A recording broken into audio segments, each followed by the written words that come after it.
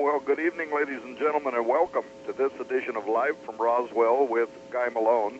One problem, of course, this is not Guy Malone. This is your guest host tonight, Tom Horn, filling in for the one and only Guy, who's off on a bit of a traveling spree, but he's going to be back in a week from now to continue his weekly foray into the weird and unexplained. Now, this evening, we're going to be talking to one of my absolute favorite people, Dr. Len Marzulli, L.A. Marzulli, who most of you probably already know is the best-selling author of the Nephilim trilogy books. And these are the series of books that, well, frankly, set the bar for the rest of us on how to write great fiction, Len, while at the same time taking real-world, even crypto phenomenon, and putting it within a storyline that not only challenges the establishment or party line, but that sometimes causes us to marvel at the incredibly complex world that we live in and really how little about it we sometimes understand. Of course, tonight we're going to be talking to Len about his new nonfiction book, Politics, Prophecy, and the Supernatural. And I wanted Len to be on the show with me tonight for a couple of reasons, because he and his book can also help answer a question that was asked the last time that I was on with Guy Malone, when a listener asked the question, do I believe that there is a Stargate in Iraq, Babylon, and is that the real reason why the United States military went in there? That question came in at the close of the last show when I was on with Guy, and Guy asked if we could start this show tonight with that question. So here we are tonight, and I've joined by this man who actually earned an honorary doctorate for his work on beings that I believe are connected to the ancient Babylonian Stargate, the Nephilim. But this new nonfiction book, Politics, Prophecy, and the Supernatural, connects some additional dots as well that other authors have overlooked. And besides all of that, Len possesses an in-depth knowledge of UFOs and supernatural phenomena. So he's a wonderful guest for the Live from Roswell show. Now, Len, and by the way, welcome to the show. Thanks for having me on, Tom. It's a pleasure to be here. Great intro. I hope I live up to it. Well, I trust that you and Peg and the girls are doing great. Yeah, they are.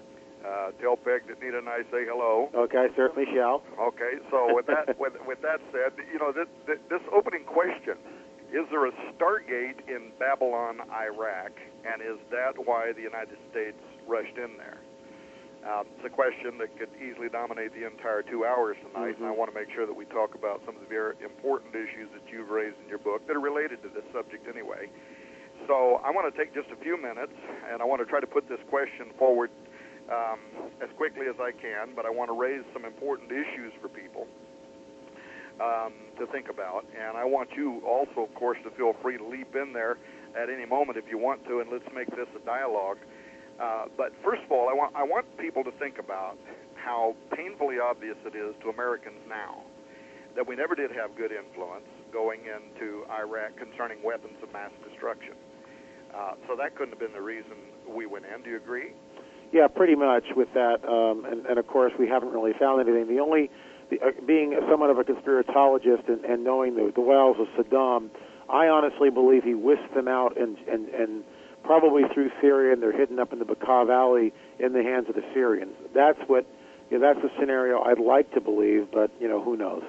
Okay.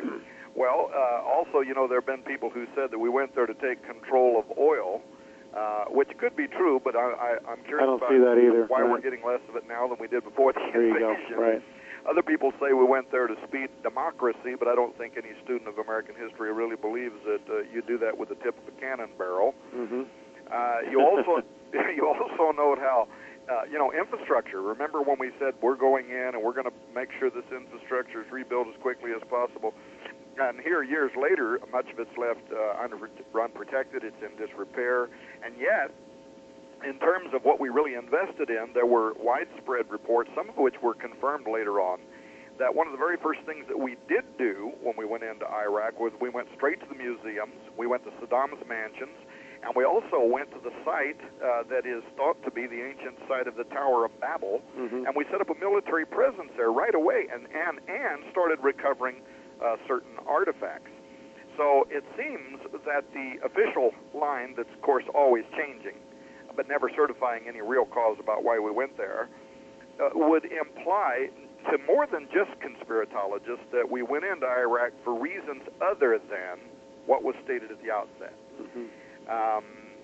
Now, one of the more plausible arguments that I've heard that is not an esoteric argument, and if this isn't the correct answer, I believe it's at least partially correct, Lynn, and I want to talk about this a little bit more later, but I'll mention it now. Sure. About why we went into Iraq has to do with the fact that we may have went there in order to create a strategic military presence in the Middle East.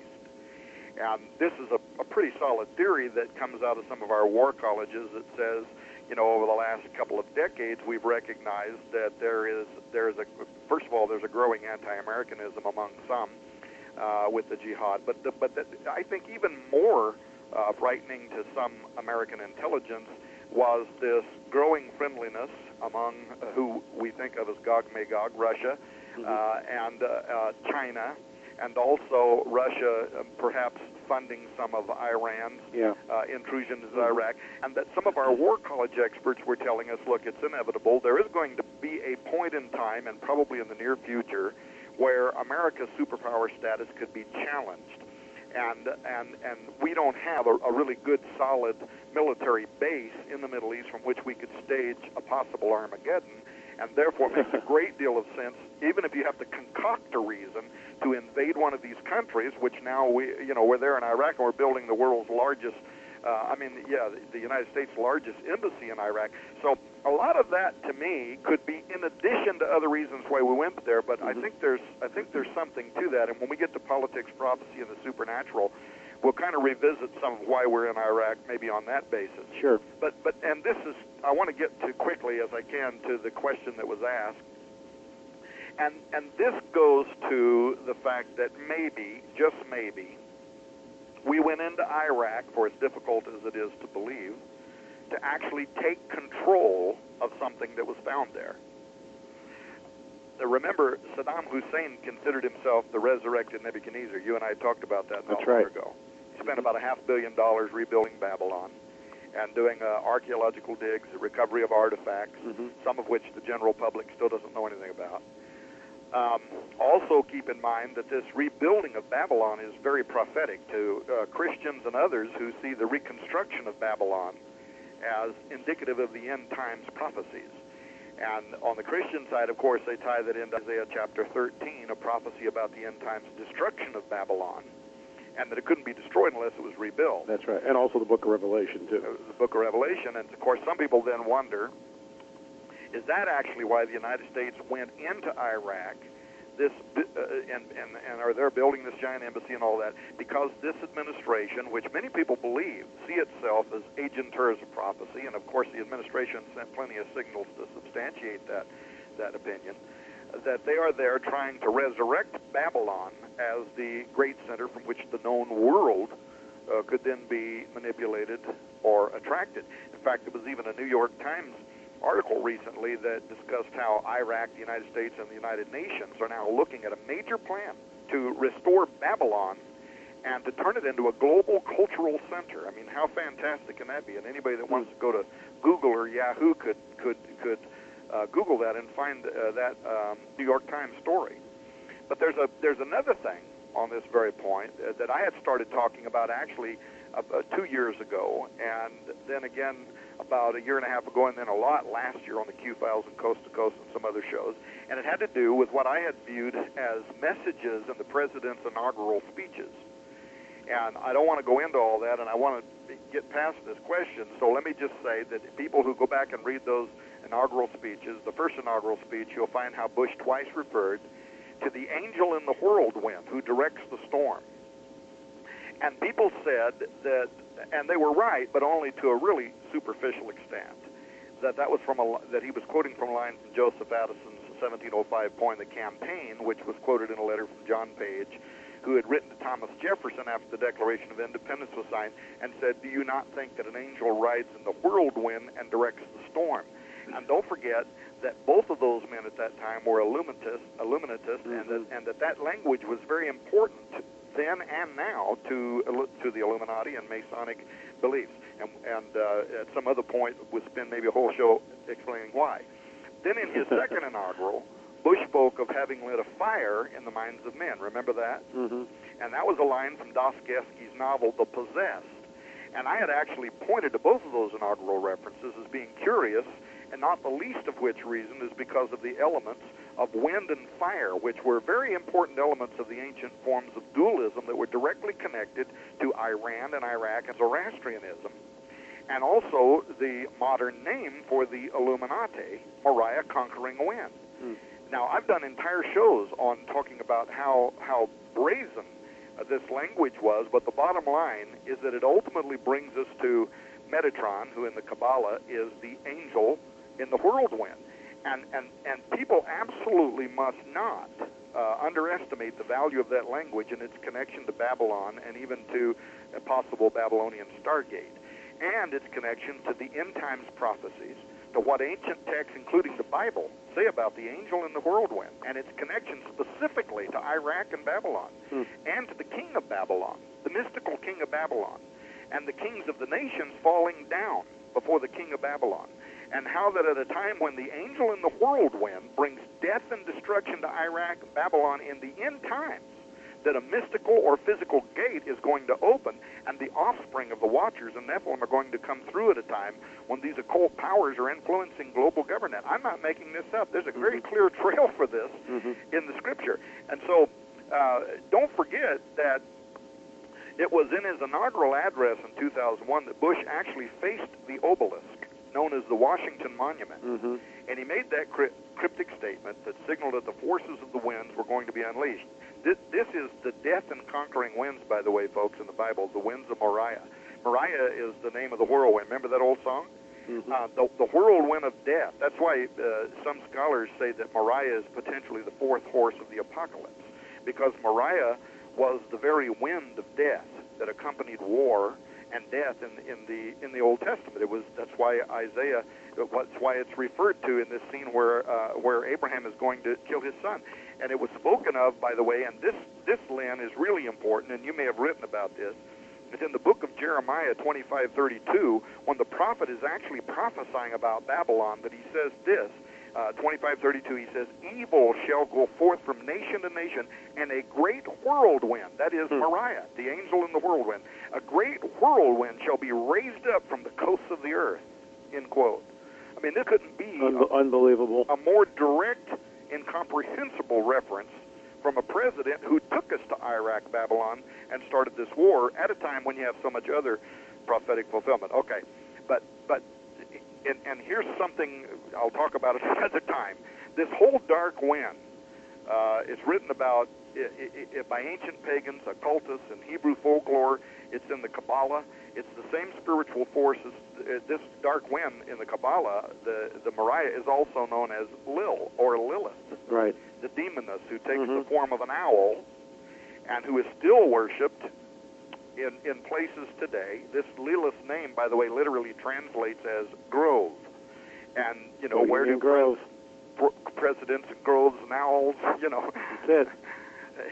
Where else do you find, you know, the Illuminati Moriah conquering wind gathering in a grove before a giant owl, where the illuminated ones, the bohos, the bohemians, including all of the U.S. presidents, George W. Bush, his daddy, Dick Cheney, the rest of the gang, gather in their grove every year beneath the Lil, the giant horned status that at one time formed the highest competition to Yahweh, her and her male equal Baal, who is also known as Molech, and that's why Alex Jones believes that Molech is actually the deity that's being worshipped by the Bohemian grovesmen as they conduct this ritual that's called the cremation of care, which, by the way, is directly connected to the mystical Moriah wind of death, including the parroting of the sacrifice of the child, the symbolic sacrifice of Abraham's son Isaac beneath the angel in the whirlwind. And so people can go and read about that, the cremation of care. And they say that the cremation of care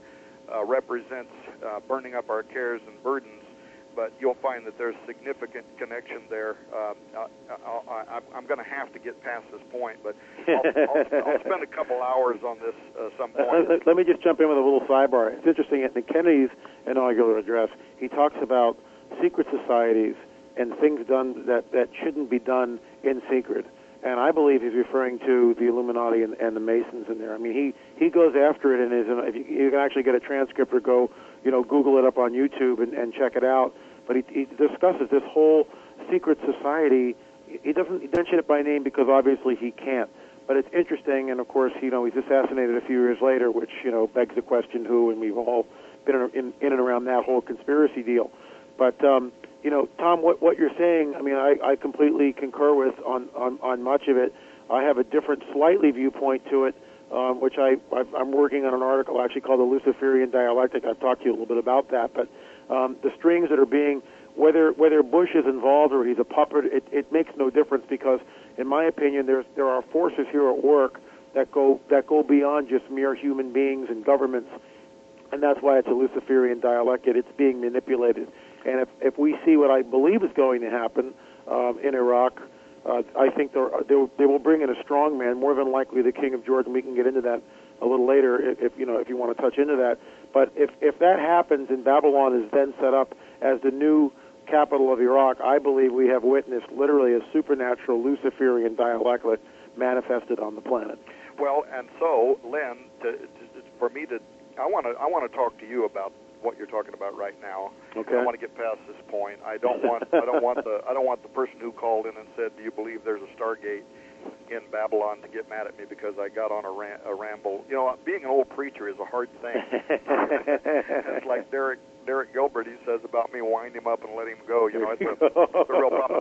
This Luciferian dialectic, I mean, think of all the crowd mesmerizing words and ritual magic enhancement that has been being purveyed over the American public for the last 6-7 years. Now, I'm not taking a shot at somebody. I'm saying that sometimes people aren't even aware of what they're doing or how they're being used. But when you declare war on Babylon, the home of what could potentially have been the only place recognized in the Bible as possessing a Stargate, and you use this coded language, for instance, Shekinah, which is a play on the Hebrew Shekinah, which is in that same passage of Jeremiah, by the way. Right. Yeah. And you go in dropping a new so-called mother of all bombs, which is the acronym Moab, on the heads of the Iraqis, with Moab, of course, being the ancient sworn enemy of Israel. It's very deliberate, isn't it? I mean, it really is. Whenever someone knows what they're doing, it's very deliberate. But to keep on to finish this question about a Babylonian Stargate, let me turn this now where we really want to go. First of all, to pick up your word, this Luciferian occult nature of language, which was either used knowingly or unknowingly by the nation's leaders in order to frame our case for going into Iraq, which might mean they're being manipulated by those who want a gateway to be open. Mm-hmm. The very same angel of Bush's speech is in the apocryphal book of Enoch. It's the knower, the revealer of secrets.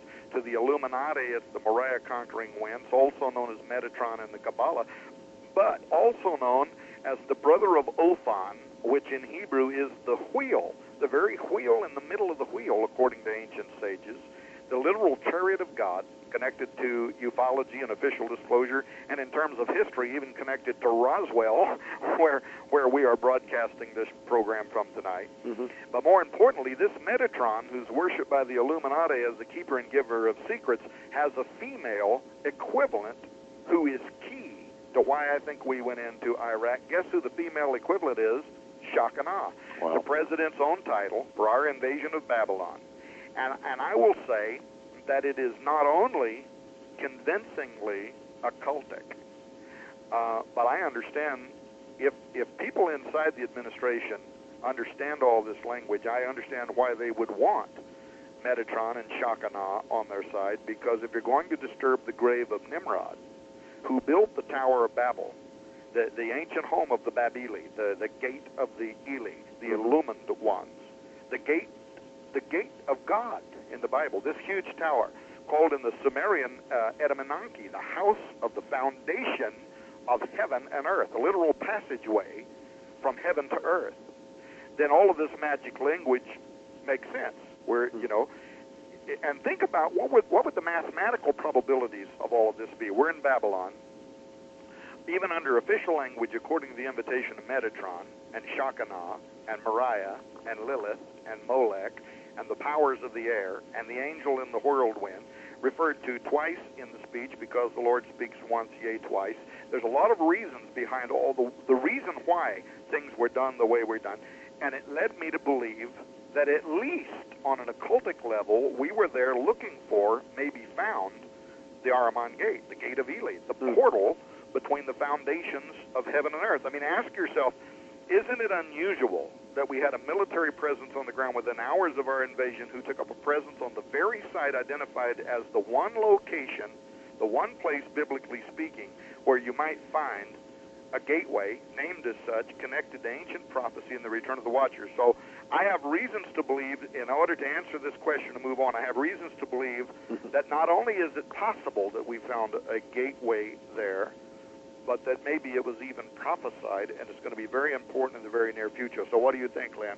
Well, I concur with much of what you said. I think it's interesting that and I'll just draw a parallel to Hitler. When Hitler went into Habsburg in Austria at the beginning salvos of World War II, basically what he did, the first thing he did is he went to the museum and took what many call is a cultic emblem, commonly known as the Spear of Destiny, the Spear of Longinus. That spear allegedly, supposedly, pierced the side of Christ. Since then, of course, it's been proven that, well, the spear is more like a maybe 1,000 years old, 1,200 years old, but there might be one nail in the spear itself that seems to carbon date later. But all that, the bottom line is Hitler believed in it. Hitler actually believed in this lance, the Spear of Destiny, the lance of Longinus. He believed that whoever possessed it would then control the destiny of the world. What's interesting, according to my studies and my research, is when right the same day Hitler committed suicide, why that was happening, within hours afterwards, Patton discovered the secret tunnel. And at the end of the secret tunnel is where the lance was actually being kept. The United States then held possession of it for a while and then returned it where it is now in Habsburg. So it's interesting that, like talismans, things like this, to occult adepts anyway, are very, very important. Hitler, I believe, was an occult adept, as many of the hierarchy of the Nazis were, and so they went after this stuff. And what has always amazed me about the invasion in Iraq is right from the beginning, it's like we're in Afghanistan and we're doing this whole thing, which seems to make sense, and then all of a sudden it's like, okay, now that that's done, we're going to go here. And I supported it to a degree. It seemed like the right thing to do. I mean, Saddam was certainly a butcher. I actually wrote a paper on the thing, Why There Will Be No War in Iraq. And what I believed in is, of course, all this is now coming out, that Saddam was offered amnesty in certain Arab countries, trying to cut a deal to, basically get out with billions of dollars or whatever, and there would be no war. But it seemed like that wasn't going to come down, and Saddam didn't do it, and of course the rest is history. We know where we're at. What I do find incredibly interesting is that nothing about Babylon is ever mentioned. Nothing. It's like even when they advanced, when they first got boots on the ground and they landed in Iraq. I mean, surely it's an archaeological site that we can at least agree of its historical and archaeological importance, and yet this is completely overlooked, and it's all about Baghdad and the Sunni Triangle and all these other outlying provinces. And even if you Google it today, you can get some pictures of Marines in the area. But it's like the whole, you never hear word one in the press. No one ever talks about it. And as you pointed out, apparently objects of art, talismans, I mean, who knows what was raided from the museum and who knows what was taken. It certainly plays into what I believe is a Luciferian dialectic, which ties into powers that were established 60 years ago that were shifted. And another interesting thing, without getting too much on a goose chase here or a sidebar, is that the principality which had been over that region, i.e. the Prince of Persia, even though Persia is Iran, it used to extend to that whole area. When Daniel was writing about that, he's in Babylon. So the Prince of Persia is withstanding the angel for 21 days. The backstory is Daniel's praying. The angel takes 21 days to get there, and the angel shows up and says, hey, I have to fight the Prince of Persia before I got here, which gives us a glimpse, at least an insight into the heavenlies, this warfare which is continuing. Well, that Prince of Persia has never been deposed. I mean, that same spirit that was in control, 2,500 years ago or what have you, is still in control today. And that's why I think you get things like Abu Ghraib, which are so just weird. I mean, the photographs from Abu Ghraib are just bizarre. They're weird. There's a controlling spirit over the area, and you send people who have no idea what they're into an area like that, and things are going to start manifesting. But getting back into what I believe is happening is I believe what we're looking at is a Luciferian dialectic, and a dialectic just simply means that you set up a a thesis followed by an antithesis followed by a synthesis, which would mean like point, counterpoint, and then you kind of get the conclusion at the end. And briefly put, it's interesting that Iraq, the present kingdoms of Iraq, Syria, Jordan, and of course Israel, were once part of the Ottoman Empire. After World War I, the Ottoman Empire was dismantled by the Brits, who then created these four modern states. Israel at the time was called Palestine, but later became Israel, of course, in 1948. Bottom line is this: the Hashemite kingdom was set up originally in Iraq. Hashem is the uncle of Muhammad. The Hashemites are direct descendants from Muhammad. They trace their lineage back to the time of Muhammad 1,300 years ago.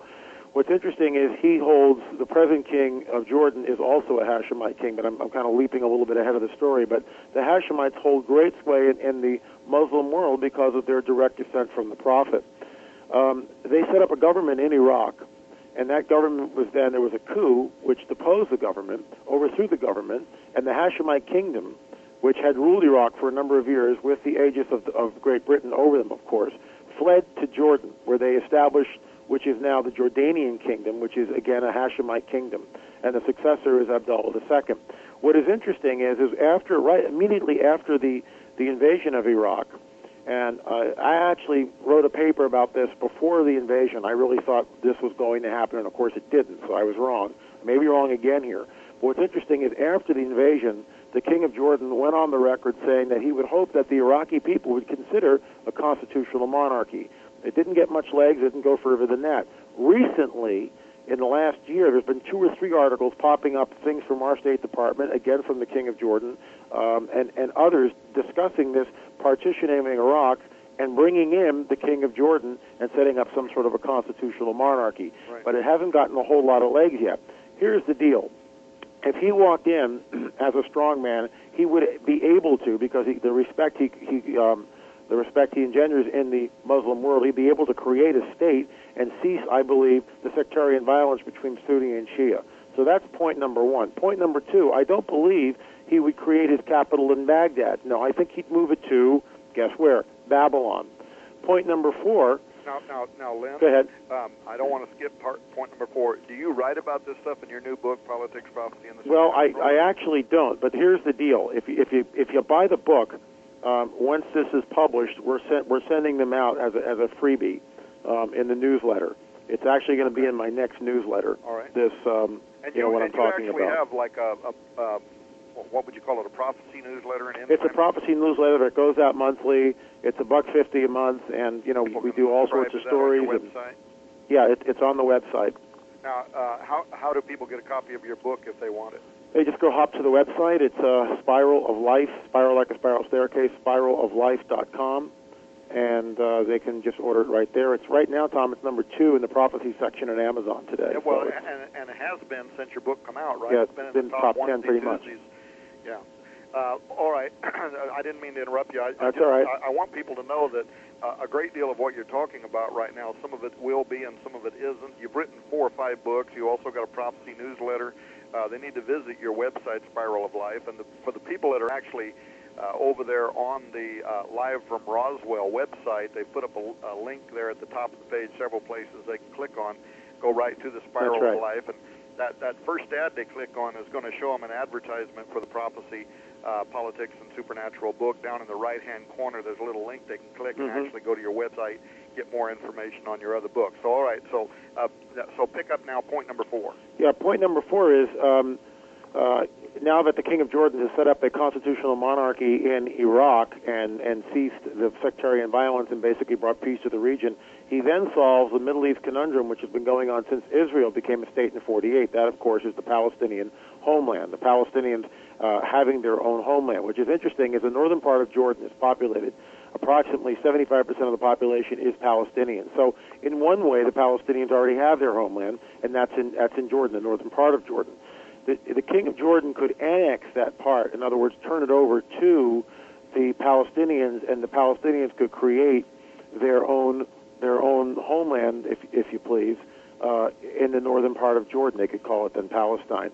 So he would be able to solve this conundrum, which has been going on for generations, literally. Which is, and every U.S. president who tries to get in the middle of it, it just gets egg all over their face. It's not going to get solved, and we can see that. Land for peace isn't going to work, and the Palestinians need someplace. So if he does this, and of course, again, because he's a Hashem, uncle of Muhammad and descendant from Muhammad, the Hashemite king, he holds great sway in the Muslim world, and he rides in, which is interestingly enough, on a white horse. He comes in as a peacemaker, not only in Iraq, but by solving the greatest question of our time, really, the Israeli-Palestinian tension that's been going on for decades. Now, here's the other point that if he does this one, then he can be no other than the Antichrist. Well, and of course, this is as I'm listening to you talk, I'm thinking what you're describing is a situation upon which literally the Antichrist could roll in. That's exactly it.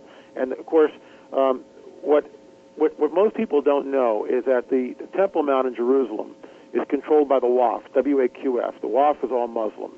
The Dome of the Rock, the third holiest site in Islam, is on that Temple Mount. It was at one time a cathedral, and now it's a mosque. But before all that, the Jews had both temples that were on it. The first temple, and of course after the Babylonian, there's that word again, the Babylonian invasion, which destroyed the temple, they rebuilt the second temple, and that temple is the one that Jesus walked in and prophesied, saying, and one stone will be left upon another, and of course that's true. They're not even sure where the temple existed. Some rabbinical scholars believe that it's not where the Dome of the Rock was, that it's actually in another location. So this could fulfill the prophecy of Ezekiel talking about the outer court being defiled from a Jewish perspective by building a wall between them. But here's the rub. The king of Jordan, the Hashemite king, King Abdullah, has literally control of the Temple Mount. The Waqf, W-A-Q-F, will call him if anything goes on in the Temple Mount. The king of Jordan is the first to know about it. Case in point, there was a bulge in the wall, in one of the walls a couple of years ago. Now, who do they call? They don't call the Israelis, and the Palestinians don't do it. They don't call anybody else. They call the king of Jordan. The Jordanians show up with a team of archaeologists, and they repair the wall. So he actually has control of the Temple Mount. He is the only guy in the Muslim world who could literally cut a deal with the Israelis and allow the Israelis to build the temple on the Temple Mount. And if he does that, guess who he is? And if he does all 4 points, and I realize it's a stretch, we have witnessed a Luciferian dialectic. This whole thing has been manipulated, and the end goal, of course, is the rise of the Antichrist. Well, of course, there's a lot of people listening to Live from Roswell who would not agree with some of what you or me, either one, would say about, from a biblical world view. There are quite a few people who listen to this show that are very devout listeners that, that may not be Christians. They may not have any religious persuasion whatsoever. But I think the thing is that most people have a sense right now, from whatever worldview they might have, that something is happening in the world, and it isn't just biblical text. I mean, there's dozens and dozens of ancient texts, everything from the Mayan calendar to so many other things that are winding down right now, and that seem to be evidence, if you will, that we are living in a period of time where people need to pay attention to these ancient texts, because these prophets evidently knew something, and they're astonishingly accurate in much of what they have to say. And the Middle East, and in particular Iraq, Iran, and Babylon, and I appreciate what you said a minute ago about Iraq and Iran and the Prince of Persia. At the time that Daniel made those prophecies, that empire contained geography that now is separately Iraq and Iran. I remember I wrote an article one time in which I referred to the Prince of Persia, and I put Iraq/Iran, and I received some email from some irate person saying, "You ding-dong, you don't even know what you're talking about."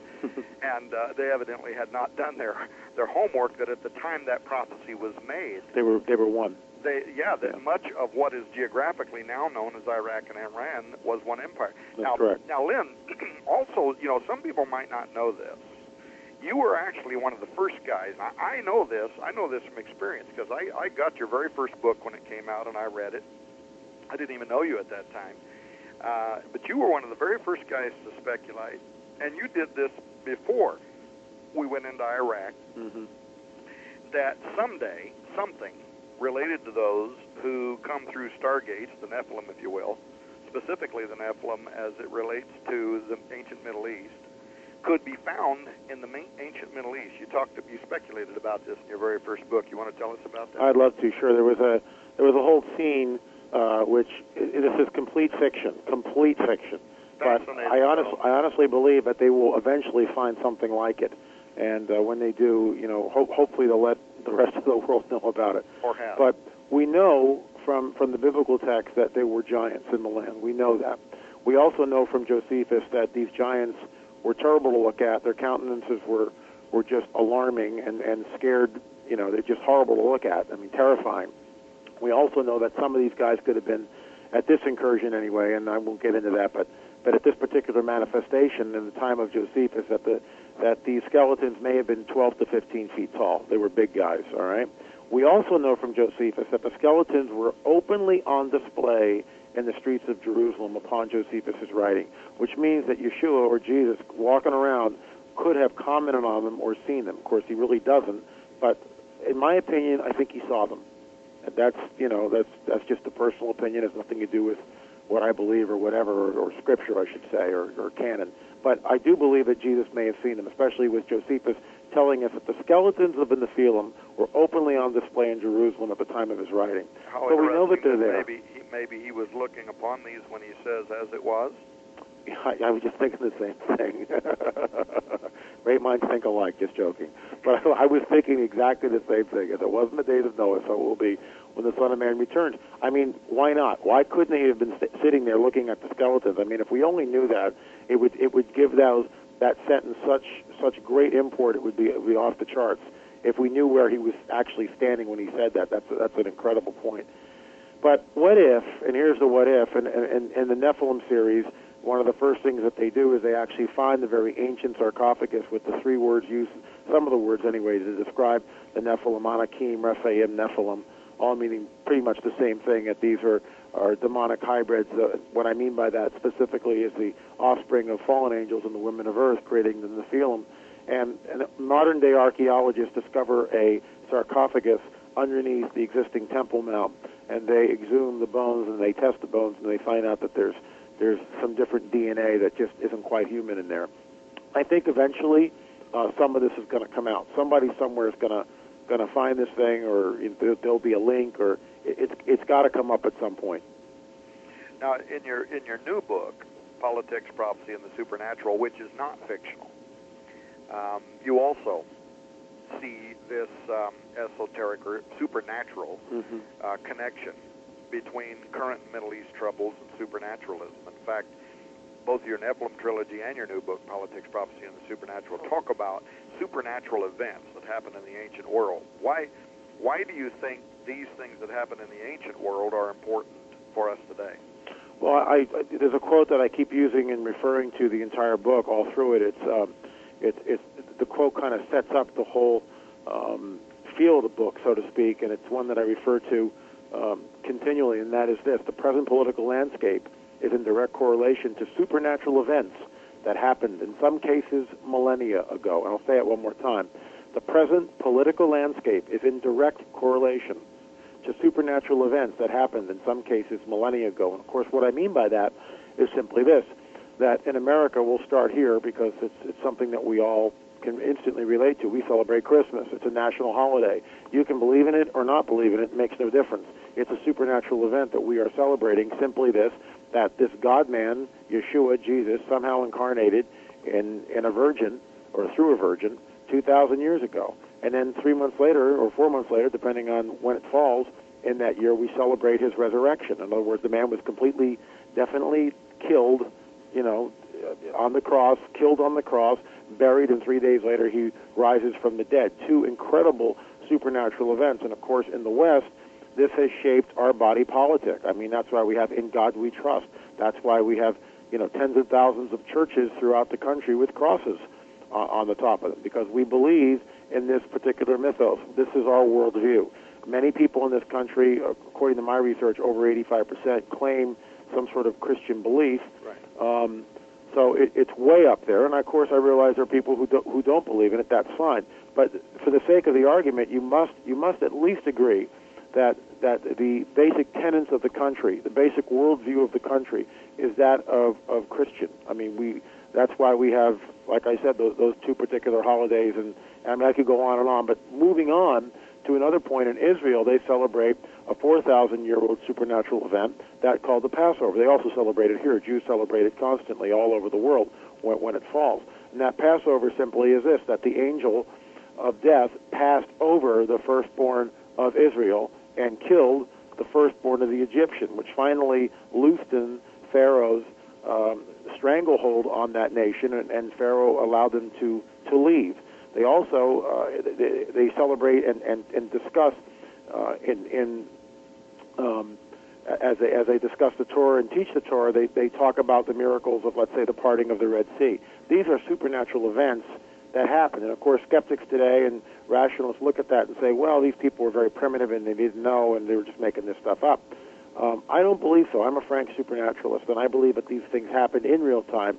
When it says that the wall stood up on a heap on both sides, that's exactly what happened. Well, even many of our scientists now, even people who at one time were staunch Darwinists, you can go to our regular scientific, like Science Today, and you know what I'm saying, bizorg.com, and some of these other websites that are completely secular, but they're running articles almost ad nauseum now about the problems with Darwinism, and also the geological and other evidence that is insinuating that much of what was recorded in these ancient records, including the Old Testament Bible, that these things actually occurred probably in the same way that they were mentioned as having occurred, that this was not just the mythology of ancient Hebrews, that this was an actual record of history.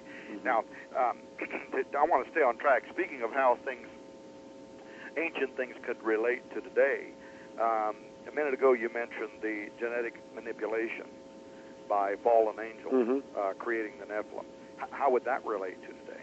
Well, I believe that, and I got it for the first book for the Nephilim series. I interviewed a man who was working as a genetic scientist at Amgen. They're out here in California. It's one of the largest genetic research companies in the world. And I sat down with this guy and had like 3 or 4 meetings with him, and he explained the whole DNA, the way it worked, and all the different links, and how it was so complex. And anyway, cut to the chase.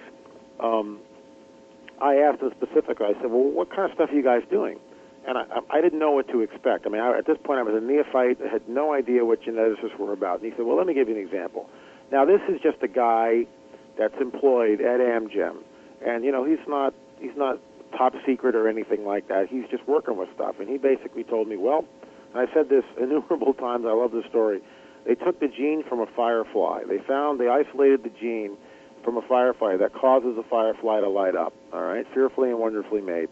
They took that gene and they spliced it into the embryo of a frog. And of course, what they get now is a chimera, which is a frog that now lights up and glows in the dark. So they're messing with the whole genome, but that's the kind of stuff that they're doing. They're creating chimeras, and what's interesting about this, of course, in my opinion, hails back to some of the ancient texts, specifically the Book of Enoch or even Jubilees, which discuss this whole intermarriage between fallen angels and the women of earth, and the byproduct being in the Nephilim, this superhuman demonic entity, which then was the reason for the flood. What we see in the abduction phenomena is the same type of deal. It's different, but the end results, I believe, are very similar. And that end result, of course, I believe, will be this hybrid, this demonic or fallen angel, Luciferic, human hybrid, which will pass as human, but of course won't be, because it will have DNA from the fallen angels. And that's what we're looking at, and of course this is genetic manipulation. The other things to think about is when the Book of Revelation, I read the passage this morning, when it discusses the abyss being open, the abutho in the Greek being open, and out of this comes Abaddon, or Apollo in the Greek, and followed by these scorpion-looking creatures with, faces like man, hair like women, teeth like lions, and tails that spin like scorpions. And this whole, it's not allegory. I don't believe it's allegory. I'm a literalist, and I look at this, and I believe that these creatures, whatever they are being created genetically down there. There's some sort of a genetic manipulation, and when they actually manifest themselves, they will look like John the Revelator saw. They'll look exactly like that.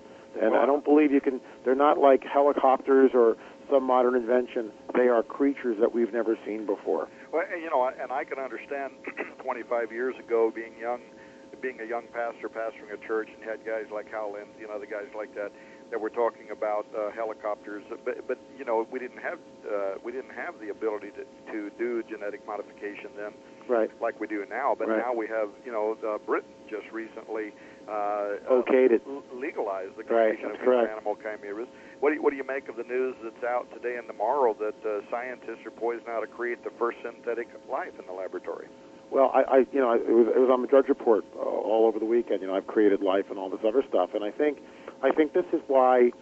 And for your listeners who don't hold, let's say, a Christian worldview, I realize that this, they may shrug their shoulders and say, "Who cares?" But I believe that this is these people will be able to mess with this stuff for a season, for a while, for a period of time. It's not going to go on forever because it's just not what was supposed to be. It's just not something that we're supposed to mess with. And I realize that you could say, well, people said that about the polio vaccine when Pasteur did it and the church got up in all arms. But we're not talking, that's one thing. He took a vaccine and he healed the disease. We're talking about creating monsters, really, is what we're doing. And, this whole cross-fertilization or cross-breeding between species is just not supposed to happen. And I think we're playing in areas that we have no right to play in. Well, I agree with you. I mean, I think regardless of what your worldview, whether you're Christian, you're a non-Christian, you're some other faith, you're no faith at all, you're an evolutionist, you have to look at this science as something that neither evolution nor creation allowed for, and we're already finding out from genetically modified crops that when you start blending living organisms, they'll do things that can't be predicted. It literally could be, a biological nightmare. But in your mind, and I think I know what you'll say, but it's the same thing in my mind. But in your mind, over and above the fact that you watch the movie Jurassic Park and you have Ian Malcolm or whatever his name was, he's being chased down that road by a giant Tyrannosaurus Rex, and he wants to know who in the heck thought this was a good idea. And he, and he in that movie, he's a scientist who subscribes to the chaos theory. But his whole point is that even if these things existed at one time millions of years ago, our current environment has adapted to a certain ecological balance, and that by reintroducing these species into the current environment, you might set in motion things that could be catastrophic. It could be a Pandora's box. And that point is made very quickly in there, but I've always thought back about that when I've also done shows on this subject, and I'm thinking about genetic modification, whatever, that it really doesn't matter what your worldview is. Everybody ought to be concerned about the blending of species and what that might mean. Now, of course, there's bishops of the Catholic Church now that said, with regard to the creation of these blended species in Britain, that if a woman participated in providing ovum, and then if that woman decides that she wants to carry this chimera to term, she ought to be allowed to do so. So now, Lynn, I mean, we're crossing over an ethical boundary here, where the human race may have only been once before, and that was when the Watchers. That's right. Performed the kind of genetic modification you're talking about, where they started blending species. But they did that for a reason. They did that to create a body into which they could leave their estate. I mean, do you think now what we're seeing, Lynn Marzulli, I'm going to put you on the spot. Do you think now what we're seeing occurring in modern sciences, and you wrote about this in your first books? People need to buy those novels, by the way. If they haven't read your novels, they've missed the best. I mean, this is the bar-setting fiction out there. Everything that I tried to duplicate when I wrote the Aramon Gate. And actually, being really kind here, Tom. Huh? You're being very kind. Thank you, sir. No, I'm not either, and everybody that's read it knows it. But Lynn, on a non-fictional level, I mean, do you think that some of these sciences are we now reinstituting Watcher science? Again, I would look at it, and I would say that there are forces behind this stuff that we don't know about. You think it's prophetic? Well, I think it's definitely prophetic. I mean, absolutely, and I think it falls right into some of the stuff that we see in Revelation. I think we're crossing the threshold. I think that there's an interesting scripture. It says that men will seek death and not be able to find it in those days. And we look at things like that, and we know that there's genetic modification. What if they discover, let's say, the aging gene? And what if they're able to to give us something or genetically modify us in some way that we would be able to heal ourselves of basically every disease? What if they're able to somehow figure out, what the healing mechanism is? Because the body heals itself of all sorts of things. What if they're able to take that gene and modify it in some way from some other plant or animal or whatever? And for instance, like a starfish grows a new limb. What if they're able to take some gene concoction, genetic concoction, and actually create a species of human that is able to heal itself? So no matter what you do, you can't kill it, type of thing. And that might, I'm not saying that's the fulfillment of that, but and as a sci-fi writer, my imagination gets a little out there sometimes. But I think what we're looking at, all bets are off, and no, everything in the kitchen sink is going to get thrown into the mix here. I think we're in for the most wild ride that mankind has ever seen, and some of it is just not really good, and that's what we're looking at. So I agree. I think that we're kind of like a tip of the iceberg deal.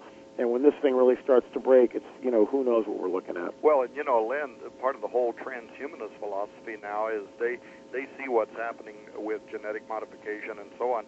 And of course, transhumanism involves a whole lot more than just genetic modification of species. It's also robotics and other kinds of technology and nanotechnology and space exploration and all of that. And much of that are also issues which guys like you and I would buy into. Anything that would benefit, like robotic technology, where you have a better wheelchair, it helps a person who can't walk. Sure. We're very much, we're not neo-Luddites. We're very much in support of things that better the human condition, as long as we're not talking about changing what it means to be a human. And then we have a real bioethical issues that start arising. But you make an interesting point about it, because one of the things that Aubrey de Grey and many of these guys are talking about right now that are some of the speakers for the transhumanist philosophy is the quest for eternal life, the quest to extend life. And I had a thought the other day, and you're a student of theology, so you know that over time there has been this great debate about what happens to a person when they die, and is hell eternal?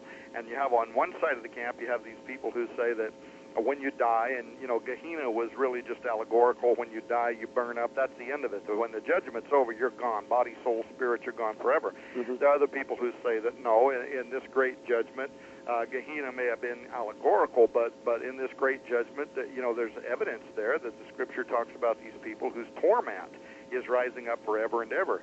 And then a thought went through my mind the other day. I thought, what if? And this is completely loose theology here. I'm not saying I support this idea, but this thought went through my mind the other day that said, what if both camps are right, that there are those who are regular humans who, once experiencing death and hell, are burned up and gone forever, but then there's these others that crossed over this breach who became transhumans, who became something different, became offspring of the Watchers, and they're incapable of dying. And so there's this torment that goes up forever and ever.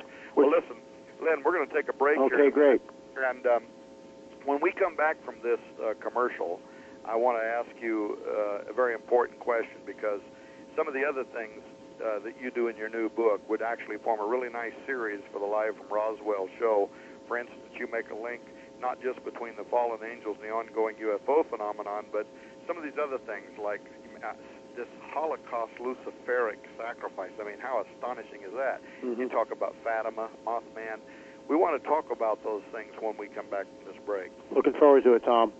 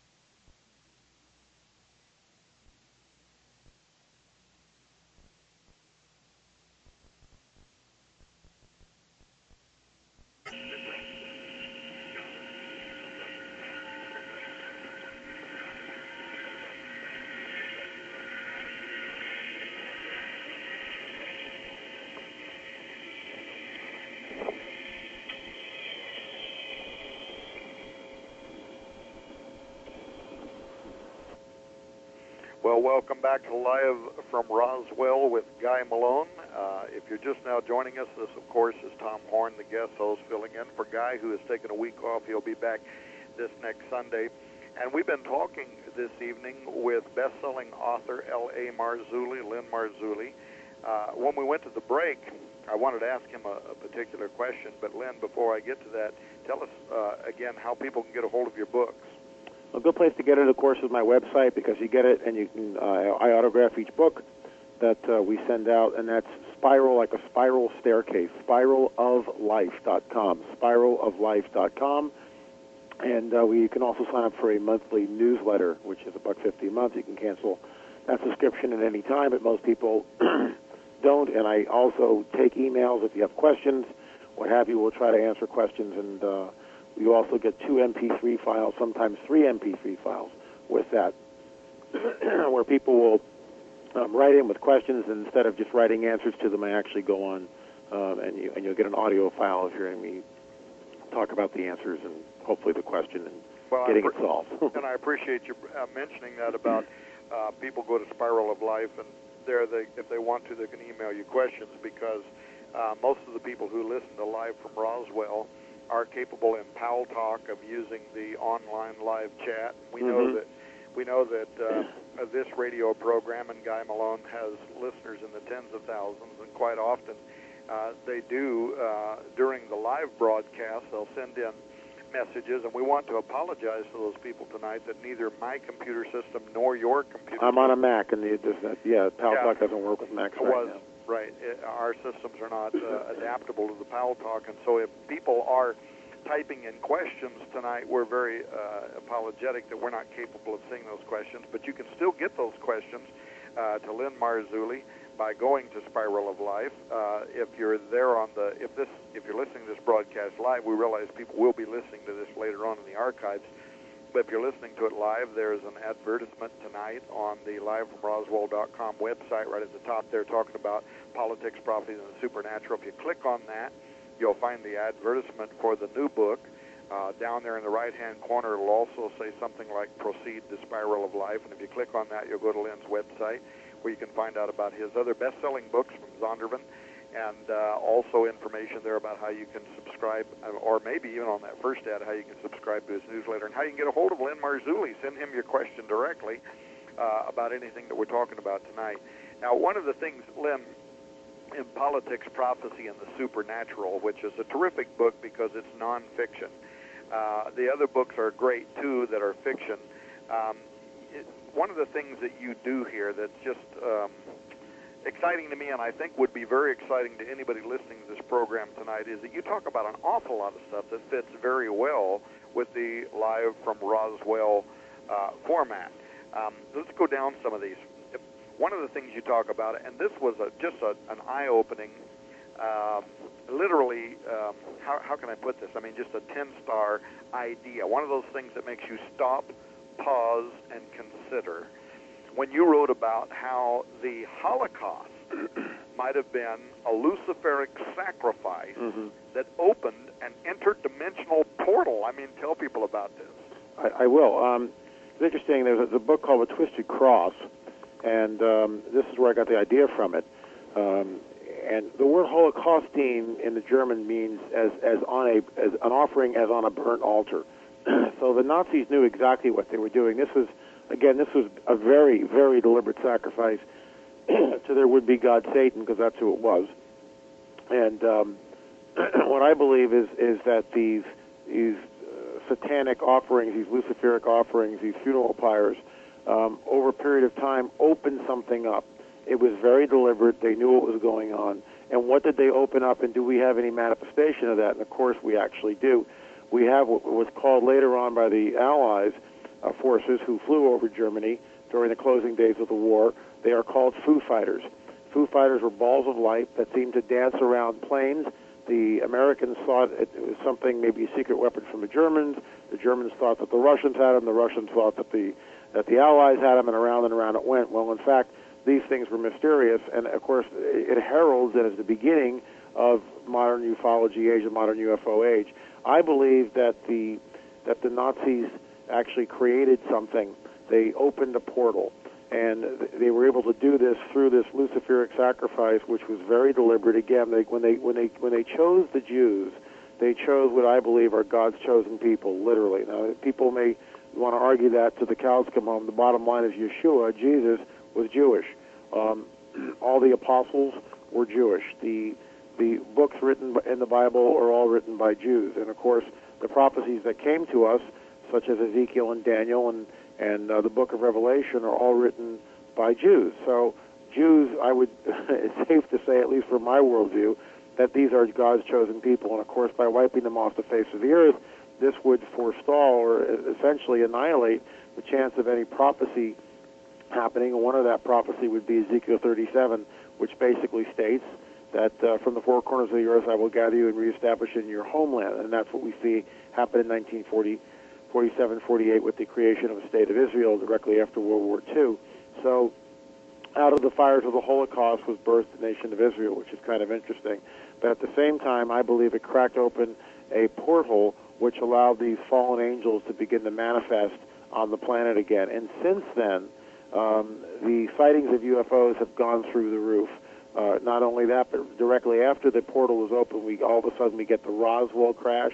David Flynn believes, as I do, that it was deliberate. This thing was not an accident. They deliberately crashed it so that, in fact, it would be found by agencies of the government. Another interesting thing, another writer, Mike Heiser, discusses this in Operation Paperclip, that certain Nazi adepts, certain Nazis were brought over to serve in both the CIA, which was then just beginning, actually changing over from the old OSI and becoming a new CIA, and, of course, some of our scientific programs. And so their dossiers were cleaned up, hence the name Operation Paperclip. And these Nazis, who may have been, not all, of course, but some of them certainly knew what was going on, and I believe were occult adepts. So we actually imported into this country this whole Luciferian agenda, and I think some of that is manifesting in our country now, especially with perhaps the secret bases. Flynn, and I know the article was actually posted on your website, RNN, Raiders News Updates. Fantastic article by David Flynn. I quote him in Politics, Prophecy, and the Supernatural. But Flynn postulates that taking the coordination from where the angels first touched down, which is written about in the book of Enoch, that they touched down on Mount Hermon. Mount Hermon, interestingly enough, is actually divided now by three nations. It's Jordan, Syria, and Israel. They all kind of touch it, and it's a very hot bed, which I find just really interesting. But they apparently landed or touched down 200 of these fallen angels on Mount Hermon. Well, Flynn postulated and calculated and wrote a paper on it. Encourage people to go to his website, watcher.net, and there you will see, if you find the article, what happens when you go to the other side of the globe. In other words, 180 degrees, the opposite side of the globe from Mount Hermon lies the town of Roswell, New Mexico, which is absolutely a mind-bending series of events to really think about. And that's why Flynn, like myself, I think probably you do too, Tom, believe that this event was staged, that it was calculated. It was the second or the third or fourth incursion of the Nephilim or the fallen angels actually manifesting on the earth. Well, as a matter of fact, when he wrote that article, Roswell, the year 2012, and what had happened at Roswell, New Mexico, that article was so astonishing that I actually had a mathematician look at it, because I thought, if what he's written here is correct, how in the world could such sacred geometry have been hidden from the world until now? And so I actually had it reviewed. Not only was it substantiated, but after it was substantiated, UFO Magazine, Paranormal Magazine, all these magazines actually had to get permission from me, because he had written it as a world exclusive for Raiders News Network, wow. website. Wow. And of course, we gave them permission, and I got a hold of David, and he gave them permission. It was actually published in these magazines, and I had UFO Magazine and all these people who were just astonished that nobody had ever seen this before. Flynn, by the way, I'm going to be publishing a top-secret book by David Flynn that's going to be coming out next year.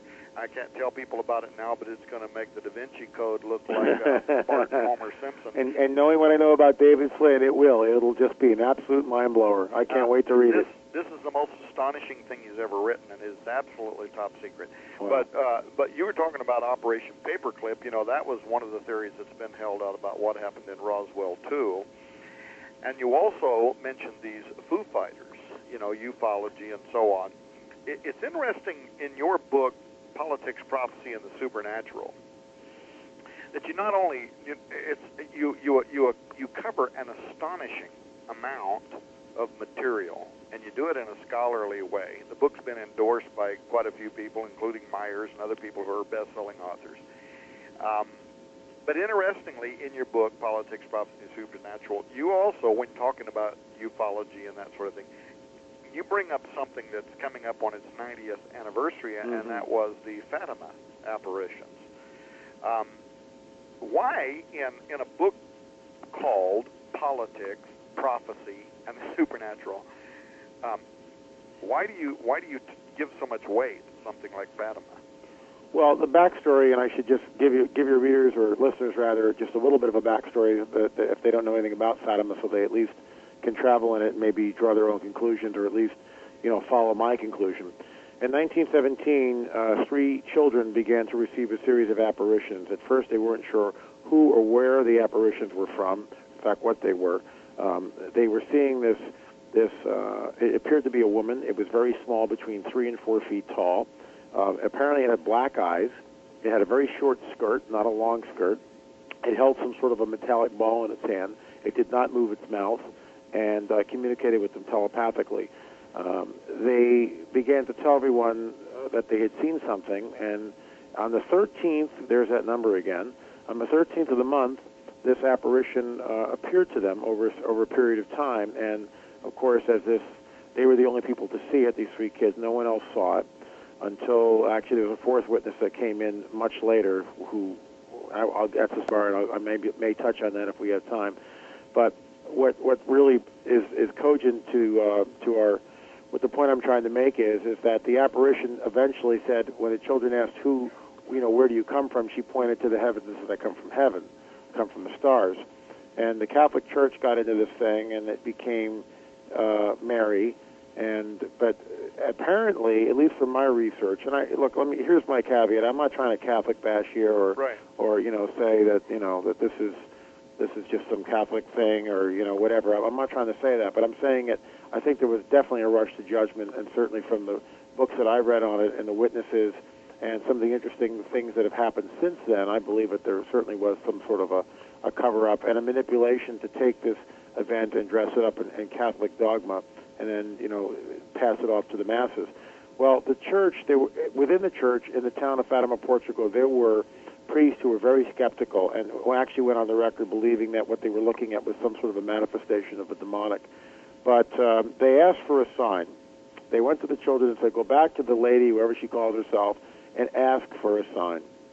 And so the kids do this. They meet with the lady, this apparition, whatever it is, and they say, you know, we need to see a sign. And the apparition says, okay, come back on the 13th of October, and it's coming up here really soon, and, you know, that there will be a sign. So the kids go back and they tell the authorities, they tell the bishops and the priest, whatever, the Catholic hierarchy. I'm not sure exactly who they told, but the Catholic hierarchy, and word gets out, and the day of the event, October 13th, 1917, there are literally upwards of 70,000 people standing in a field in Fatima, Portugal, awaiting this event, this miracle which is going to take place, which is supposed to happen precisely at 12 o'clock, 12 noon, okay? 70,000 people standing in a field. It's raining. There's a cross-section of humanity. There are photographers. There are newspapermen. There are clergy. There are skeptics. There are atheists. There are Marxists. There are just every, you know, possible combination of young, old, and everybody's pretty much represented in that 70,000 cross-section of humanity. And it's been raining all morning, and the pictures that I've been able to see are black and white. There's just a sea of umbrellas that just cover the area. Anyway, 12 o'clock comes and goes, and the apparition does not appear. So that to me is, you know, is kind of spurious. You know, if this is really who it says it's supposed to be, it can't keep an appointment. I just find that unbelievable. So, I mean, that's a red flag. But then it gets worse, in my opinion. What happens after that, around 1 o'clock in the afternoon, the children go, "Here she comes." And, of course, they're the only ones who see it. And it, as always in all these other apparitions, it kind of falls from the sky. It's like an orb that they see. And then it settles over this oak tree where the children then kneel before it. By the way, there's nothing left of the oak tree. It was, torn apart and sold and, used for relics and all this other stuff.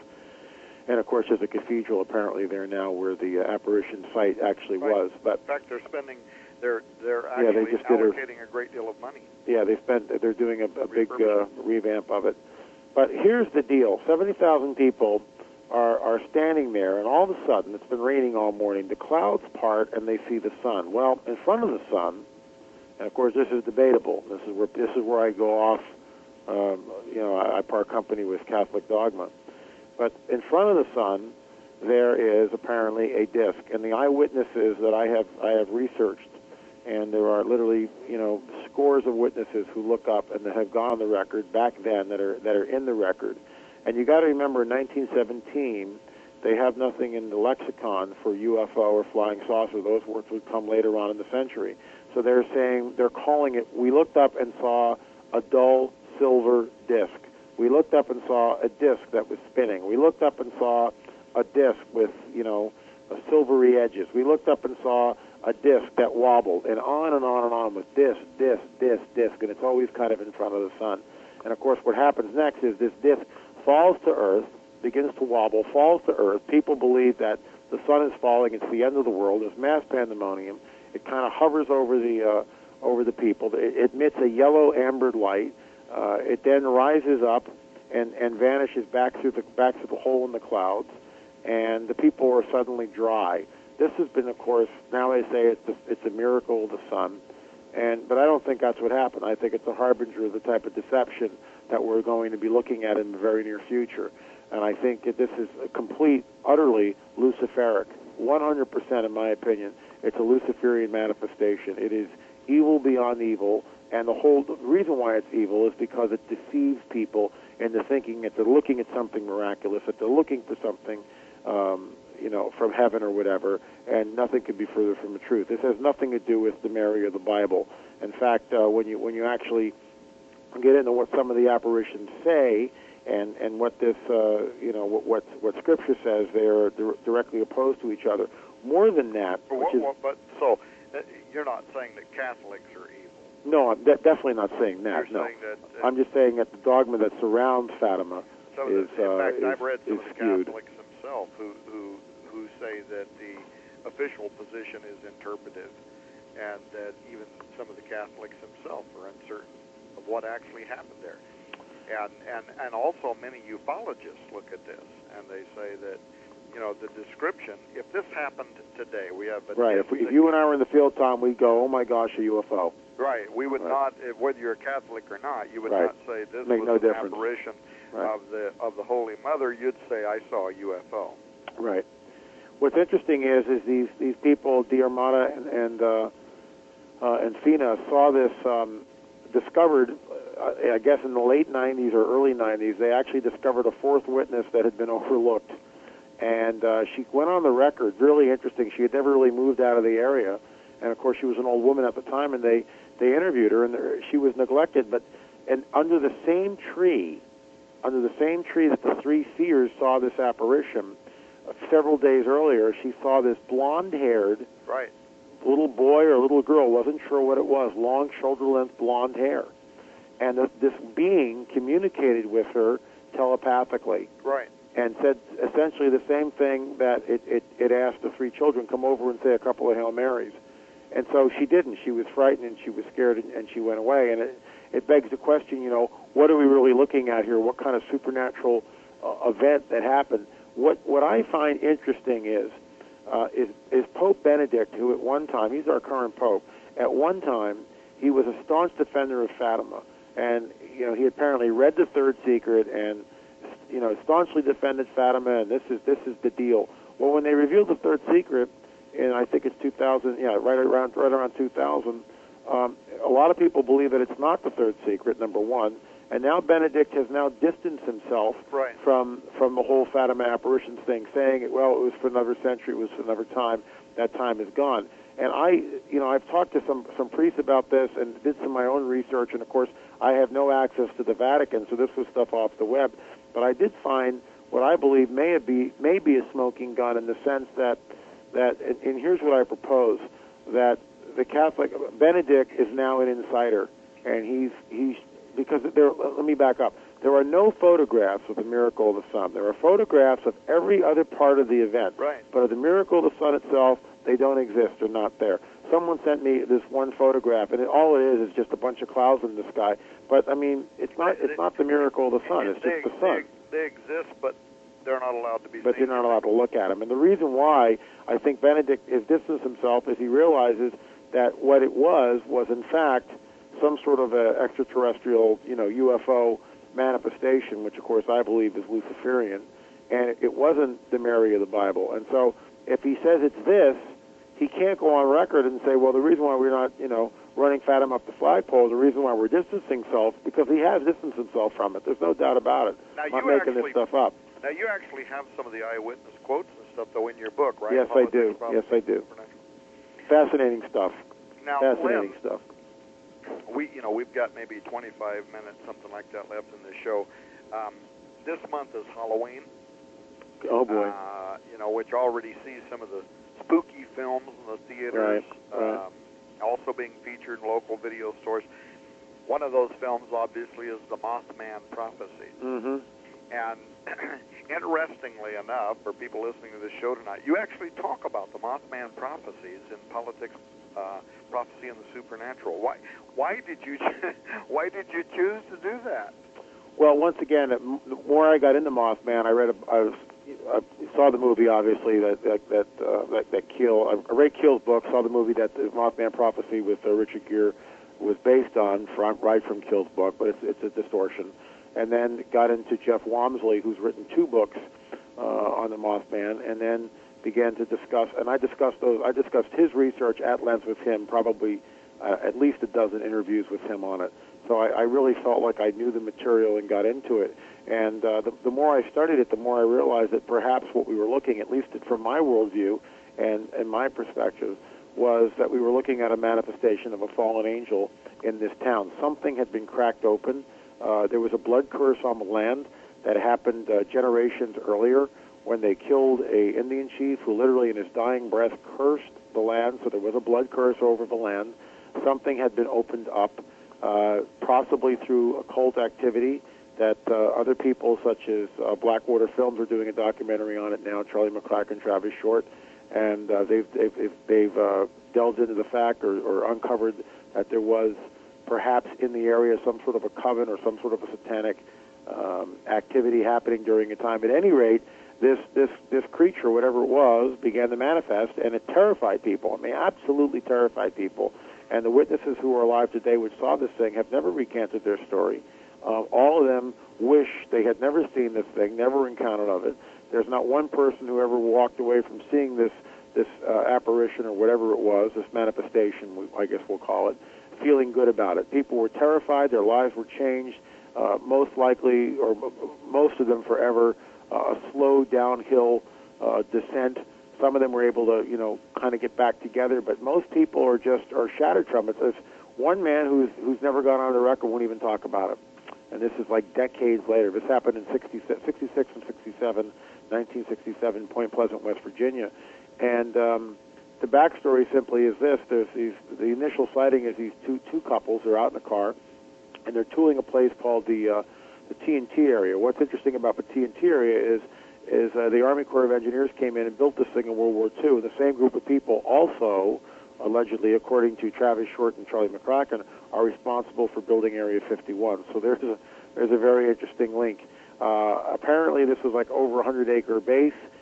People were driven to it in buses that were with the glasses darkened, and there were homes in that area on the base, and it was very secretive, and apparently it was a munitions dump, but other things may have happened there, and of course after the war the whole thing was shut down, so it was kind of a spooky place to begin with. And so this couple, they're out there for a cruise in the middle of the night, I don't know, 10 or 11 o'clock, what young couples do, just, night riding around in a car, 1966, 67, And the women look over and they see this winged figure. I mean, that in itself must have been bizarre, and they're just terrified. And according to them, it had approximately, it was over 7 feet tall, had these very large wings that just instantly shot out of its back, and up this creature rose and began to follow the car. Well, according to these 4 eyewitnesses, the car was in excess of 100 miles an hour as it went down straightaways to try to avoid the creature and escape from it. And this thing flew over their car at speeds up over 100 miles an hour and basically chased them until they got into town, and then the creature left. The women were treated at the hospital for shock. Jeff Wamsley has talked to nurses who actually treated these women, and they weren't making it up. I mean, they saw something. The nurses who treated them knew what shock looked like, and these people were genuinely scared. The men, one of the men has never gone on the record, won't talk about it to anybody, just kind of walked away from it. And of course, the press had a field day naming it Mothman because at the time the Batman and Superman comic books were out. And so some bozo reporter named this thing Mothman, and of course it's a misnomer, but it stuck. My research, and the reason why I bring it in, is because it shows that the supernatural is manifesting in real time on the earth today. And it should be cause, it should be a very sobering point. It should be cause for concern for us, because this is just one area that it's happened. And of course I link this with crop circles and cattle mutilations and the daily abduction phenomenon. It's just one more thing that it's happening. What's interestingly enough is, and I'm trying to interview this gentleman. I have not been able to do it yet, and I probably will soon. And that should be in my newsletter, hopefully in the next month or two. But there's an ex-missionary who was living at the time in Point Pleasant, West Virginia. And he had been in New Guinea for a period of 8 years as a missionary. And this man was used to seeing supernatural manifestations. In fact, he had performed exorcisms in New Guinea. So he knew how to deal with the supernatural. He knew how to deal with the satanic side of the supernatural, let's say. And so he goes home at night, one evening, and this is during a time, of course, when this Mothman is now manifesting. He had a very, very uneasy feeling, according to his testimony. And he said he searched every room in his house, went down to his basement, went in the attic. I mean, looked everywhere. There was nothing in the house, but he still felt very uneasy. He and his wife had their dinner, retired for the evening, went to bed. Around 2:30 in the morning, he awakens, and this he found very strange because he was always a sound sleeper and slept straight through the night. And he looks out his window, and he sees the street light. At night, it's very calm. There's nothing going on. And then he looks down at the foot of his bed, and there, standing in front of his bed, is the 7-foot-plus Mothman, wings folded and everything else. And he said he stared at the thing, was unable to move, was completely hypnotized, paralyzed with fear, and terrified, all right? Who wouldn't be? Absolutely terrified with fear. This lasts about 30 seconds, 30 to 40 seconds perhaps. He then kind of snaps out of it. Remember, this was a missionary. And he realizes, his mind begins to race back in New Guinea, and he realizes that he's looking at something that's evil. And he begins to recite verses from Scripture. And this is what I want to find out. I want to call him and ask him what were the verses that he recited, if he can remember what they were. I got a hunch he can remember. And he said in his own words, it's like a slug, like a bullet going into this thing. In other words, when you shoot somebody, like the scene that I always remember seeing as a kid, I was 13 when Lee Harvey Oswald got shot. And it's unlike the movies because it's real. I mean, Oswald's shot, and you see him just buckle over. And apparently that's what this apparition did. And to me, it's spiritual warfare 101. He's using the sword of the Spirit, which of course is the Word of God, which of course is the Bible. Now, I'm not making this stuff up, and I'm not trying to sound religious. I mean, this is what the text says, the ancient scripts from 2,000 years ago. Plus, this is what it says is our only offensive weapon is this Word of God, and that of course is Scripture. He uses this, and the apparition dissipates right in front of his eyes and leaves the room.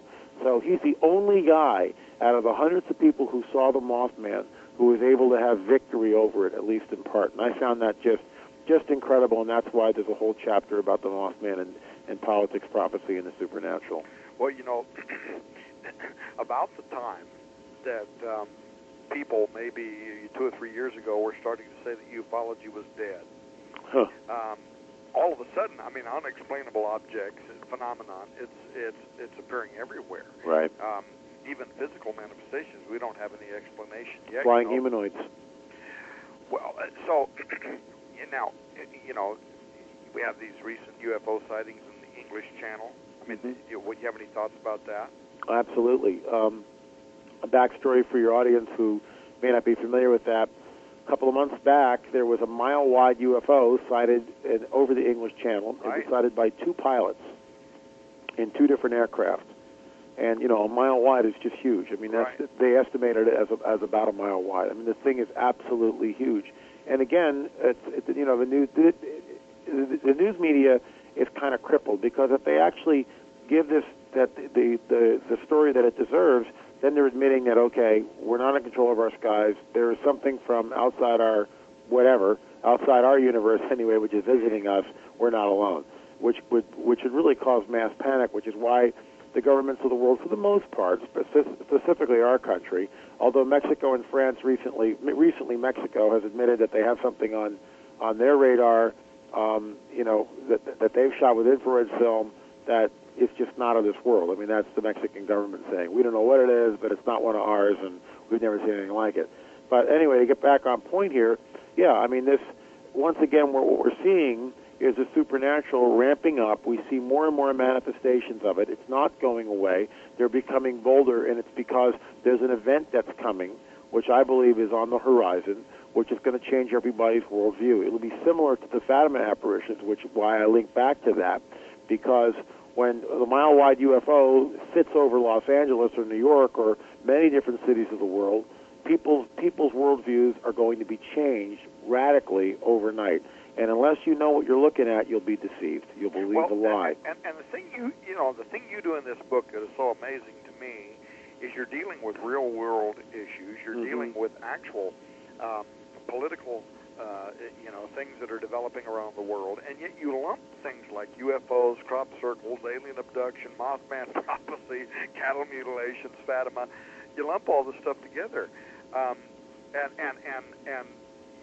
we started the show out talking about the supernatural connection to Iraq and United States policy. And in this book, you actually start out talking about a nuclear war trigger, and what could potentially develop in the Middle East. And then right away, though, you start talking about how those things could actually trigger a supernatural, almost like an explosion of supernatural phenomena around the world. I mean, and in fact, in that book, you actually extrapolate a theory on what happens at the end of that war, and how it's connected to prophecy. You want to talk about that? Oh, I'd love to, Tom.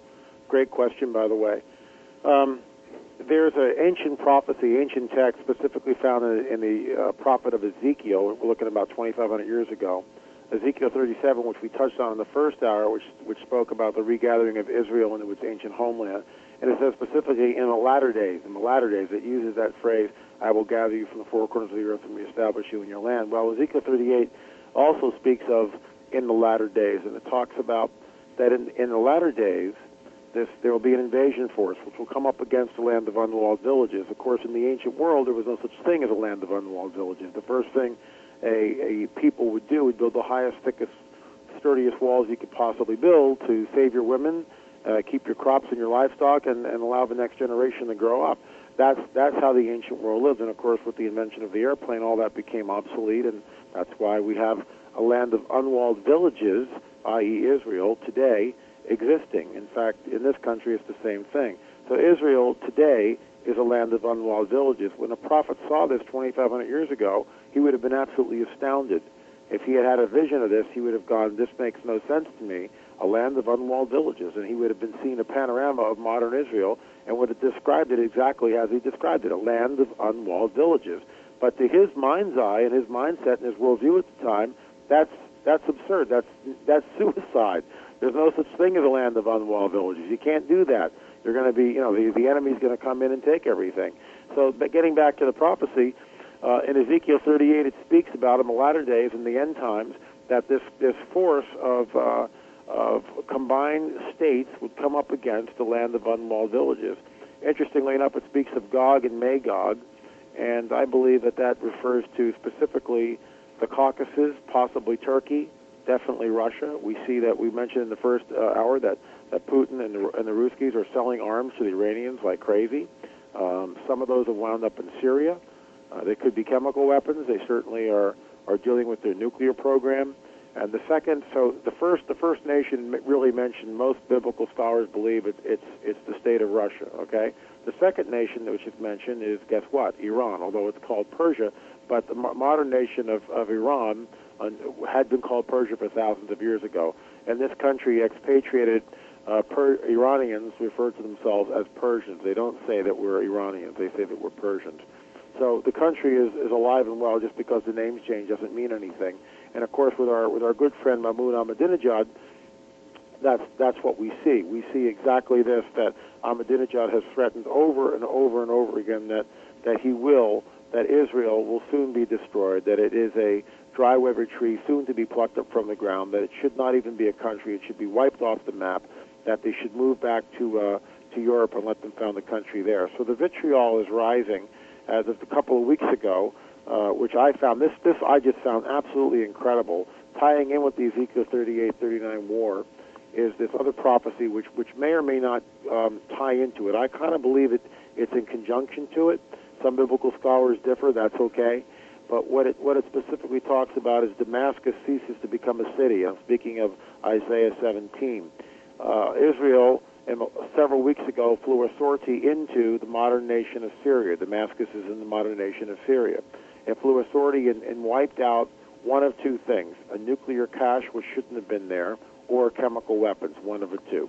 No one's saying, I can't find out who. James has reported that they believe it was probably a nuclear cache of weapons, possibly from North Korea, or nuclear material. Maybe not, but all that's cloudy. No one really knows what it was. So several weeks later, Israel tips its hand and says, basically fires a salvo to the Syrians. And this I found just unprecedented and unbelievable. They've never come out and said anything like this before. And it really ramps the whole thing up and ratchets it up, the tension up there. And basically they say this: if you use, the Israelis are saying it's the Syrians, Syria, if you use chemical weapons against us, we will annihilate you. Right. And why does that just weigh heavy on me? Because that is a direct reference to what would they hit? They'd go right for Damascus. That's the capital. And if they hit Damascus, they'd use their neutron bombs. They would annihilate Damascus. And you could say that perhaps they're justified. I mean, if the Syrians think they're going to use chemical weapons to get away with it, the Israelis will respond. But again, this I believe is a direct referral to the Ezekiel 38-39 prophecy, which talks about this war, and it happens at the end of days, in the latter days, in the end times, that this war happens, where this confederacy of nations come up against the land of unwalled villages. Another nation mentioned, I believe, is the Sudan, and of course that's where Darfur is right now, and we're seeing this whole crazy Islamic insurgency, Muslim against Muslim, the Arab Muslims killing the African Muslims just because they're African. So, I mean, the vitriol over there, it's ramping up. Who knows where this thing is going to go? Interestingly enough, Jordan is not one of the countries which goes up against the land of unwalled villages, nor is Egypt, which I find just fascinating. But these other countries will, and when they do, Israel, I believe, responds with the only response that they can, because if they don't, they will be annihilated. They will respond with the neutron bomb. When they do that, this fulfills the prophecy written 2,500 years ago, and this, Tom, I believe, is the trigger. This event triggers the supernatural. Why?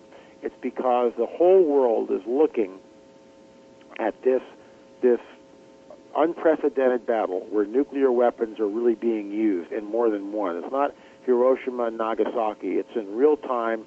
We're looking at satellite photographs of this stuff. Everyone in the world is tuned in. The whole world is watching. Everyone's breath is collectively being held. The Arab world, the Muslim world is off the charts. I mean, the whole planet is just like, I can't believe it's come to this, but it has. And what it will do is it will trigger the supernatural, which I believe is the coming great deception and the Luciferian endgame. And that will be essentially that, and here's the alien lie, that E.T. created us, that they are our progenitors, that they genetically manipulated us from modern man, that they are responsible for all the miracles of the Bible, and in fact, all the world's religions they're responsible for. And this, of course, I believe is the great deception which is coming. And we listen, Len. We've got about 7 or 8 minutes. Okay. That are left of this show, as far as I can determine. This book, Politics, Prophecy, and the Supernatural, is so fascinating because you're dealing with current affairs. You are a scholar. You're dealing with political analysis, and yet one of the things that Roswell has brought to the world's consideration is this idea of official disclosure and alien intelligence. That's right. And you combine all of these things in a way that is extraordinary. And yet when you read this book, it's not as if, you're reading a book that starts talking about one thing and then something else. There's this extraordinary line that starts at the beginning of this book to the end of this book that ties all of these events together. Now, you're going to have to keep your answers really short. How would a full alien disclosure, tomorrow the President of the United States walks out into the well of the United Nations and in full presence of the Assembly says, we are in contact with extraterrestrial intelligence. How is this going to change the world? Well, everybody's worldview is instantly changed. Everybody has to rethink their decision or their position, especially if these alien beings have holographic film of, let's say, the parting of the Red Sea. There's a guy, I quote in my book, he's actually a Presbyterian minister, Barry Downing Jr., and he believes that all the miracles of the Old and New Testament were created or directed or responsible for is E.T., completely manifested by E.T. That's what he actually believes. So it would take nothing for these guys to tap into, our satellites. I mean, it's just television waves. It's just satellite waves. I mean, it's not that big of a deal. And what if they start showing holographic film of this stuff, where here's the Red Sea, and you realize that you're not looking at Cecil B. DeMille or anything like that, or Spielberg. This is the real deal. You're looking at it, but you're looking at it from an aerial view, and sure enough, there are discs, and the discs are actually manipulating the water, the people moving through the Red Sea, and people will believe that. People will believe in the deception, and that's what I think we're looking at. Did you say that a Presbyterian minister is attributing the miracles of the Bible to E.T. intervention? Correct. His name is Barry Downing Jr., and he believes that all the miracles, including the ascension of Jesus walking on the water, rising from the dead, all E.T. direct intervention. Listen, people, there's people, all kinds of people listen to this show.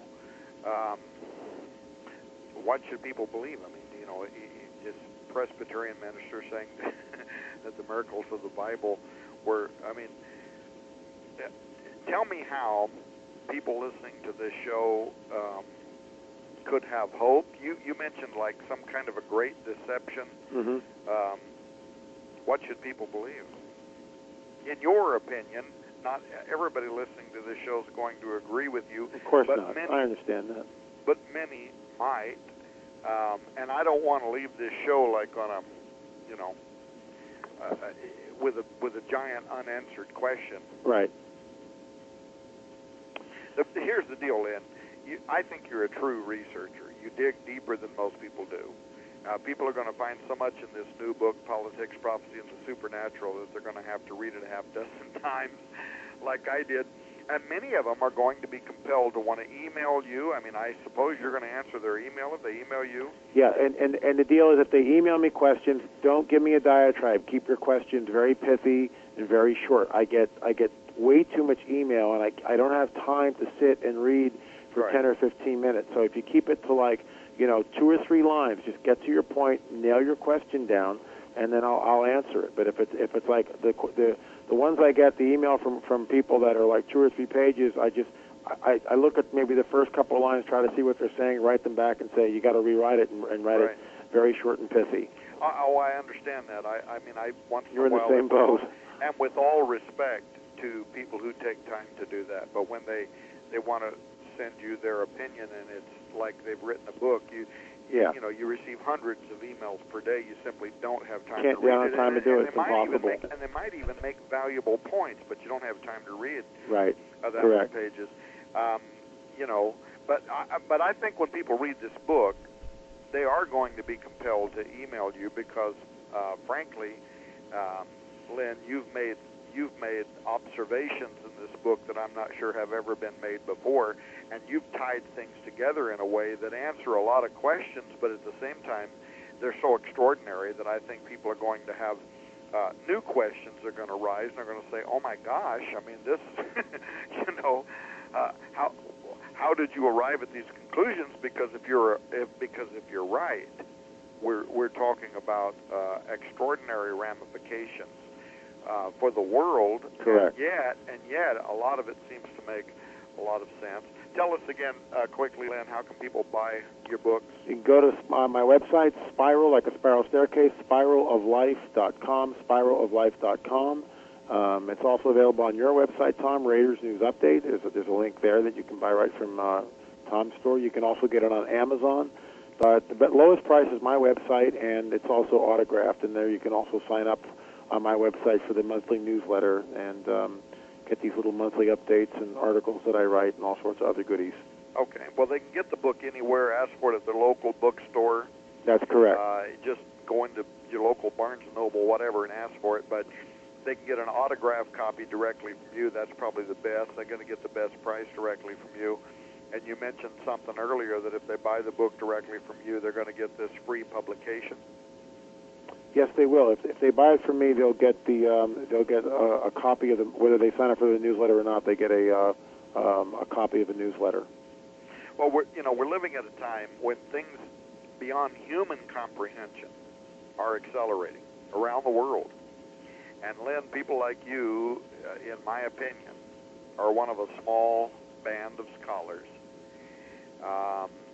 that scores of people, I think, could very soon be turning to for seeing those things that are coming upon the earth. And, you know, I've often thought about this, that especially as it regards people of any kind of faith, there's only just a very small group of people. I mean, how many is it? 10, 12 people? That's about it. That are actually out there right now. Guy Malone is one of those guys. That's right, he is. Live from Roswell. That's right. Who you know, he's an experiencer who also is a man of faith. And he's talking about these issues, and you're talking about these issues, but it's such a very small group of people, and if suddenly tomorrow, all of a sudden we are faced with an extraordinary revelation that the Earth has been in contact for some time now with intelligence that's beyond our comprehension. Many people, especially people of faith, are going to be seeking answers, and I would put you among the handful, the 10 or 12, that are out there that is a person who has dedicated his life to trying to understand this absolutely almost incomprehensible fact that from the dawn of time, the Earth has been being contacted by superintelligences who, for their own reasons, are involving themselves with the human race, and yet these wonderful ancient texts, especially the Bible, to me, are just fascinating in that the revelation has been there from the beginning, hasn't it? Absolutely. Every answer. So, well, Lynn, it was so good to have you on with us Tom, tonight. it was really great, and thank you, Guy, for letting us do this tonight. It was really fun. Yeah, thank you to Guy Malone, and to everybody out there listening to Live from Roswell tonight. Thank you for joining us tonight. We do apologize once again that we did not have access to the live chat room, so we didn't have your answers, your questions. If you have questions, please feel free to contact me directly at RaidersNewsUpdate@gmail.com, or click on the banner that is there on the top of livefromroswell.com and go to Lynn Marzulli's website. Look at his books. Buy his books. You need to buy his books. If you have any questions, contact him directly. And this next week, Guy Malone will be back to take you into this wonderful live from Roswell, world of the weird and miraculous and everything else. Good night, folks. Thanks, Tom. Good night.